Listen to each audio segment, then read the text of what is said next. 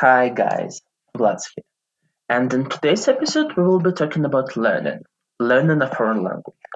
And even though I'll obviously be basing my examples on the two languages that I teach, English and Russian, it's quite applicable to any foreign language you might be learning. In this episode, I will focus mostly on some misconceptions, as well as maybe some kind of mistakes and ways to fix them, or my tips on what you could try to improve the situation or to decrease the effect of these mistakes on your learning process. So, let's get started. And the first thing I wanted to talk about is something along the lines I can't learn a foreign language. And usually in these situations, you will hear two types of excuses, maybe, or two types of reasoning. One is that I'm too old, I can't do it, you can't learn it after you're 20, after you're 30, after you're 50, whatever. And the second one is usually, I can't learn a foreign language, that's not for me. I don't have the abilities, or whatever. And if we talk about these two, they're very common and they're very harmful. If we look at the science, and let's look at the first one. So let's look at the some science and at the facts about the first one. I can't learn a foreign language because I'm told. For example, you're 40 and you're thinking, no, I can't do it, too old. Or let's say you're 80. And as much as we can't disagree, we can't argue about the fact that yes, with the age your brain changes, and with the age the way you learn and the speed with which you learn and the rate at which you can progress, it does change. So, for example, what we would normally be expecting from a 10-year-old child, we would not be expecting from a 30-year-old person. And this can go actually both ways. Because yes, children are generally faster to learn something, they're faster to observe it because their brains are in the stage where they're all constantly learning, and that's what they're supposed to be doing at that time. While obviously in adulthood, your brains are more built to kind of be using the knowledge you have. However, it doesn't mean that it's impossible or it's possible. Yes, there will be certain, for example, limitations, and to what I know, the current neurolinguistic research suggests that you can't get to the level of a total native speaker. So you can't get native in a language unless you've started it before the age of 12, I think. But what's important to remember here, being native in a language is extreme level, and that's the level where you feel the language and you understand it on a very subconscious level. Well, this might not be possible, and I think the research is still pretty fresh. You can get fluent in it. For you to be able to communicate, to be able to use it freely, and even, let's say, do a PhD, which is probably the highest you can go academically, you don't really need to be native. If you have C2 level proficient, you're fine, and yet you're still not native. So that's a very important part to understand. The second one is, well, if we talk about I can't learn English, for example, my brain is built for maths.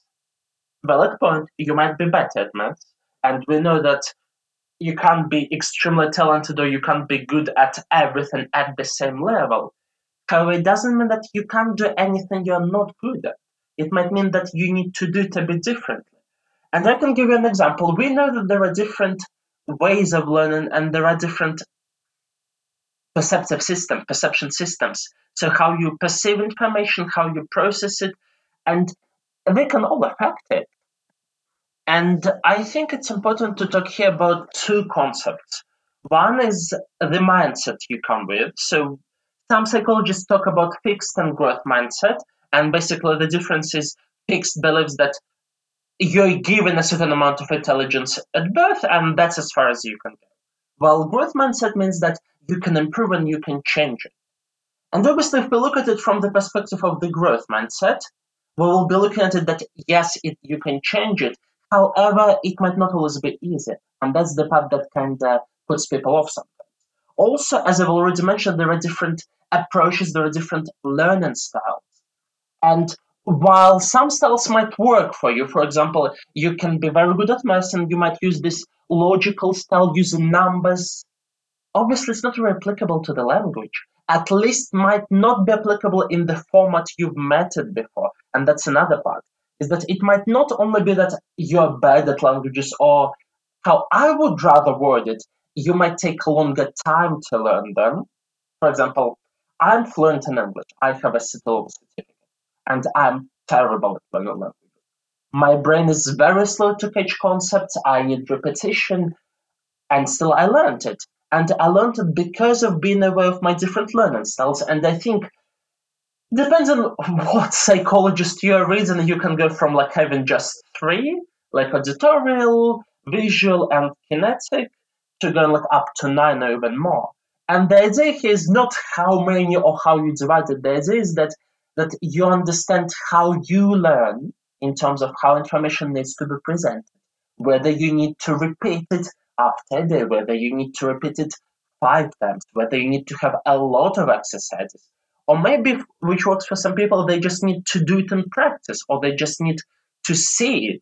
So some people will learn awesomely by watching YouTube videos of other people, let's say, talking or doing even exam tasks. You can find videos, for example, for IELTS speaking parts online.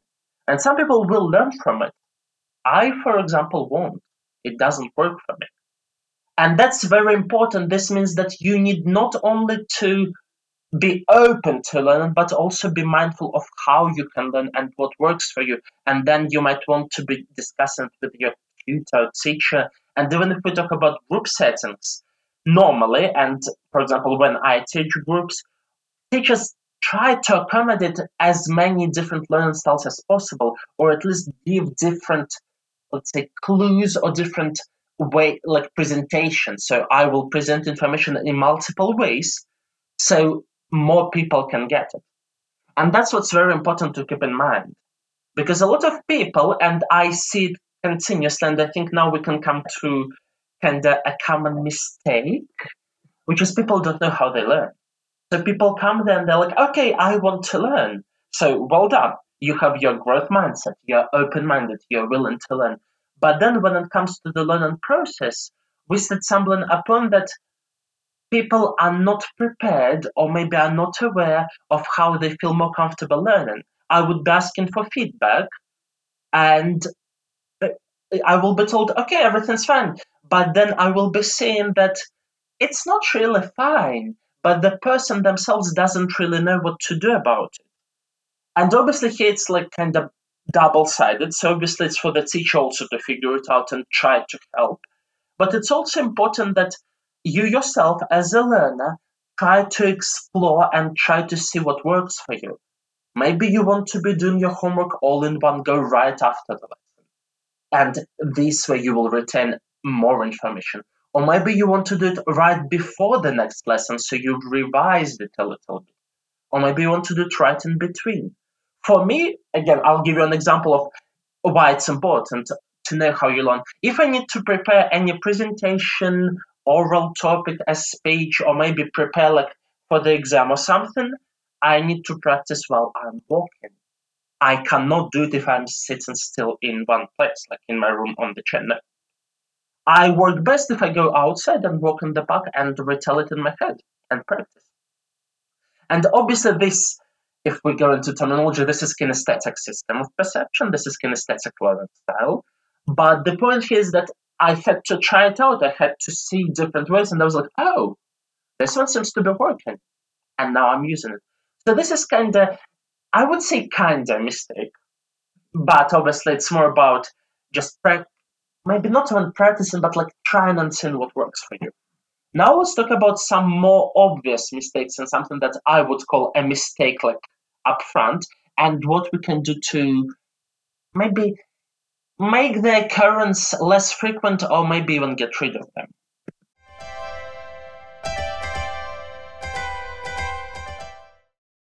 So the first one, and it's very common in adults and especially when adults just start learning the language maybe for the first time, maybe you've never learned this particular language, or maybe you've never learned a foreign language at all, or for the people who've not studied for a while. People come to the lessons, but they're not very aware of how it works in terms of you need to be mindful that it's going to take some time, and you need to be mindful that you need to dedicate this time.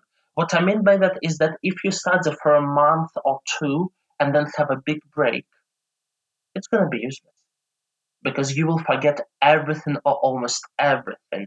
And that's why it's very important to keep in mind and to be aware that a break for more than a week without you doing something at home. So if we talk about, for example, the classes that are fully classroom centered, so you don't really do much work at home. And this is usually the option for adults because obviously you have your life, you probably have children, you have a job, you might just want to watch TV and rest, and that's fine. That's why you would rather just do everything within the classroom and then go home freely. But if this is the case, this means that if you have a break for longer than a week, you will start forgetting it. The material you will start forgetting. Obviously, it's not as acute or it's not as a big of an issue if we talk about higher levels like levels B2, C1, C2. You can have these breaks because you won't really be studying as much in terms of like grammar practice. You will be doing more speaking practice, and that's why it's a bit. You have a bit more leeway. But for lower levels, it's very crucial, and a lot of people don't realize that they need to have consistency. Yes, you might have life events. Yes, obviously there might be some situations, and then you will miss. But I've noticed there are a lot of people who have this as consistent pattern. So they would have a lesson, and we talk again about some general classes, so something that is supposed to be regular. So they take a lesson, then they go away, something happens, they might not be feeling like having a lesson, they have another lesson in 2 or 3 weeks, and when they come to this lesson, I have basically to reteach everything I taught in the previous lesson. And as much as I'm happy to do it, it is still not very efficient and you're basically wasting your time and money. It's very important to have a routine. It's like going to the gym. Actually, a very good example. If you go to the gym only once every few weeks, are you gonna get muscular and gain the muscle mass? Maybe hit your target, or maybe if you're trying to run a marathon, are you gonna be able to do that? Probably not. Obviously, there are exceptions, but if you want some results in the gym, you're expected to be going there pretty often. Same with the language. Obviously, there are different exceptions and different situations, but that's the general concept. Another thing which is quite connected with this one is the homework. And a lot of people don't want it, and that's fair enough. We can work around it.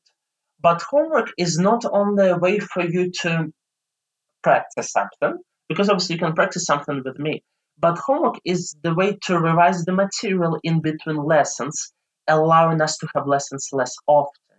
While if you're not in the environment, because obviously, if let's say you live in China and you're studying English, there is very little chance you will encounter English outside of the classroom.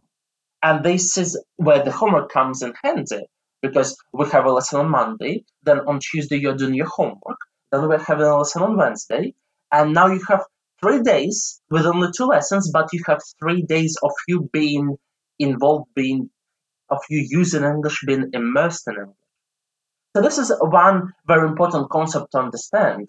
That and homework can be very different, and I understand that a lot of people coming from academic backgrounds I used to maybe quite boring homework, but homework can be anything. And again, we can discuss it not only we, but if you discuss it with your teacher in the lesson, you might actually get homework that you will enjoy doing. And thus, again, you will increase the amount of English you're using and the number of days you're being within the English speaking environment in a way.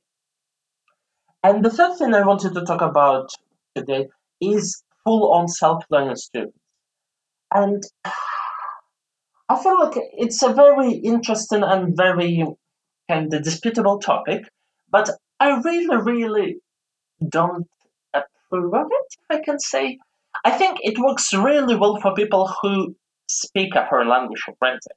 So if you're all for people who maybe have some educational background, so if you know what you're doing or if you have enough resources, then obviously you can plan your syllabus, you can structure your course, and you can do it yourself. The only problem that will come regardless of how well educated you are is the speaking. Because obviously for speaking you need a partner. And that's the part you will have to look at regardless. And normally people who speak multiple foreign languages, they already know all the websites, all the places where they can find a speaking partner, and then they can practice.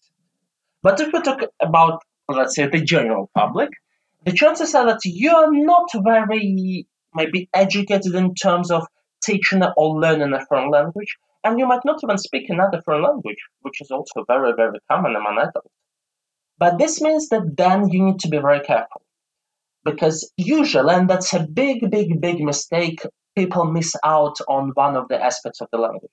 So, in general, if we look at the language, there are usually multiple separate aspects that we are looking at. Some of them, some of them are receptive, meaning passive, so you receive them, and this will be reading and listening. And some of them are productive, so you need to produce to make something, and this will be speaking and writing. So there are four of these aspects, and there are also some other aspects that are quite directly involved in making the before mentioned four happen, and that will be grammar and vocabulary. So overall, there are kind of like six separate sections. And what usually happens, people miss some of them. I've seen a lot of people who would be solely focusing on doing grammar and writing, and then obviously your listening skills would suffer, your speaking skills would suffer. And I've seen people who try to focus on speaking a lot while they still don't have enough basis, like baseline, the reason the baseline to be building. So let's talk about these cases and let's talk about why it might not be a good idea and what to do about it. The first thing to remember is that the current approach, so the current, let's say, like standard approach in the whole world of teaching a foreign language is the communicative approach. Meaning that even though we're teaching you all the aspects and we're teaching you grammar, we're still focusing on the production. So we're still focusing on how to use it in real life. And if you remember, I've mentioned there are two productive skills, writing and speaking. So this means that whenever I'm teaching grammar, even if I'm teaching purely grammar and vocabulary, I will still be teaching it from the perspective of enabling and making sure that you practice and you learn how to use this particular grammar or vocabulary topic in real life, to speak or to write or to do both, depends on obviously on the topic. So this is the first part, which means that you don't really need to have separate speaking lessons unless you need to improve only this skill or you have a particular purpose where you need most or predominantly speaking. But what happens if you focus on only one or two or three out of the whole six skills is that others will be lower level. So for example, you study a lot of grammar and you're awesome, you understand, you learned, I don't know, the syllabus for the C2 level grammar, and then your speaking is at A1 level. And now will be the question, like the question I will ask myself when you come to me. What do I do here? Because what happens here, and this is the case, if you have very high level of grammar but very low level of speaking, this tells me that you learn the grammar rules but you didn't learn how to use them. Which in essence means that I might need to reteach you these grammar rules, at least in from the point of reminding you that's the grammar rule and now let's practice how to use it. Which seems like a bit of a waste of overall resources. The second situation that can happen is it might be that you even know how to use it, but you've just not had enough practice. So, like you take longer to make sentences, or maybe you just don't understand other people speaking. You might like this listening perceptive. And this is also a very common case, and that's where the particular types of lessons, like for example, conversational classes, will be very, very useful. However, this is the case where they come useful only because something was not done very well in the previous stage. Same thing can happen if you focus too much on the speaking skills. And I've had that a lot with my Russian students where they come to me, they try to do the speaking classes, and that's why I actually had to raise the threshold up to level B1, B2. Because if you're level A1, A2, I don't want to be doing speaking classes with you because I just don't think it's efficient. And the reason why I'm saying that is because even if we're doing general classes, remember, we'll still do a lot of speaking. However, it will be way more structured, meaning that it will help you improve. While in essence, general speaking classes are not aimed, general speaking or conversational classes are not aimed at propelling you forward to the next level. They're aiming at giving you good speaking skills and obviously listening skills within the same level, within the level that you're already at. Because if we're doing a conversational practice, or if you're even hiring a native speaker to practice speaking, pronunciation, intonation with them, they're not really going to be teaching you grammar or a lot of vocabulary because that's not what you're booking the class for. Which means that there is very little space or room for allowing you to move, for example, from the level A2 to the level B1 or B2. And that's where it comes inefficient. And same happens in any way, whichever skill you focus on. So that's important for you when you're self-studying to remember that you need to work on all of them. And that's where I would suggest you might actually want to consult a professional teacher so they help you build the program for you, build the curriculum, and maybe advise you on what resources to use. And then you can just do regular checkups, like I don't know, once a month, once every 3 months. And at the same time, obviously, you're going to have to get yourself a speaking partner, preferably a native or an advanced speaker. So you can adopt some of the speaking strategies and you can practice your own. If you, for any reason, maybe you can't afford, you don't want to work with a teacher at all, then you can use a set course because obviously within any course, it's usually well structured and it involves all the aspects. So then you can use this set course. But that's important that you remember that you should not miss any of the skills. And if we talk about rights and skill as well as speaking, you will need somebody to help. There is no way you will be able to develop them to a high level without external influence just because you can't do it by yourself alone. So I think this is all I wanted to talk about today. Obviously, there are way more things I would want to cover, even in terms of common misconceptions or maybe some mistakes. So subscribe, like the podcast, and then maybe I'll make another one talking about more of them. But for now, enjoy. See you soon.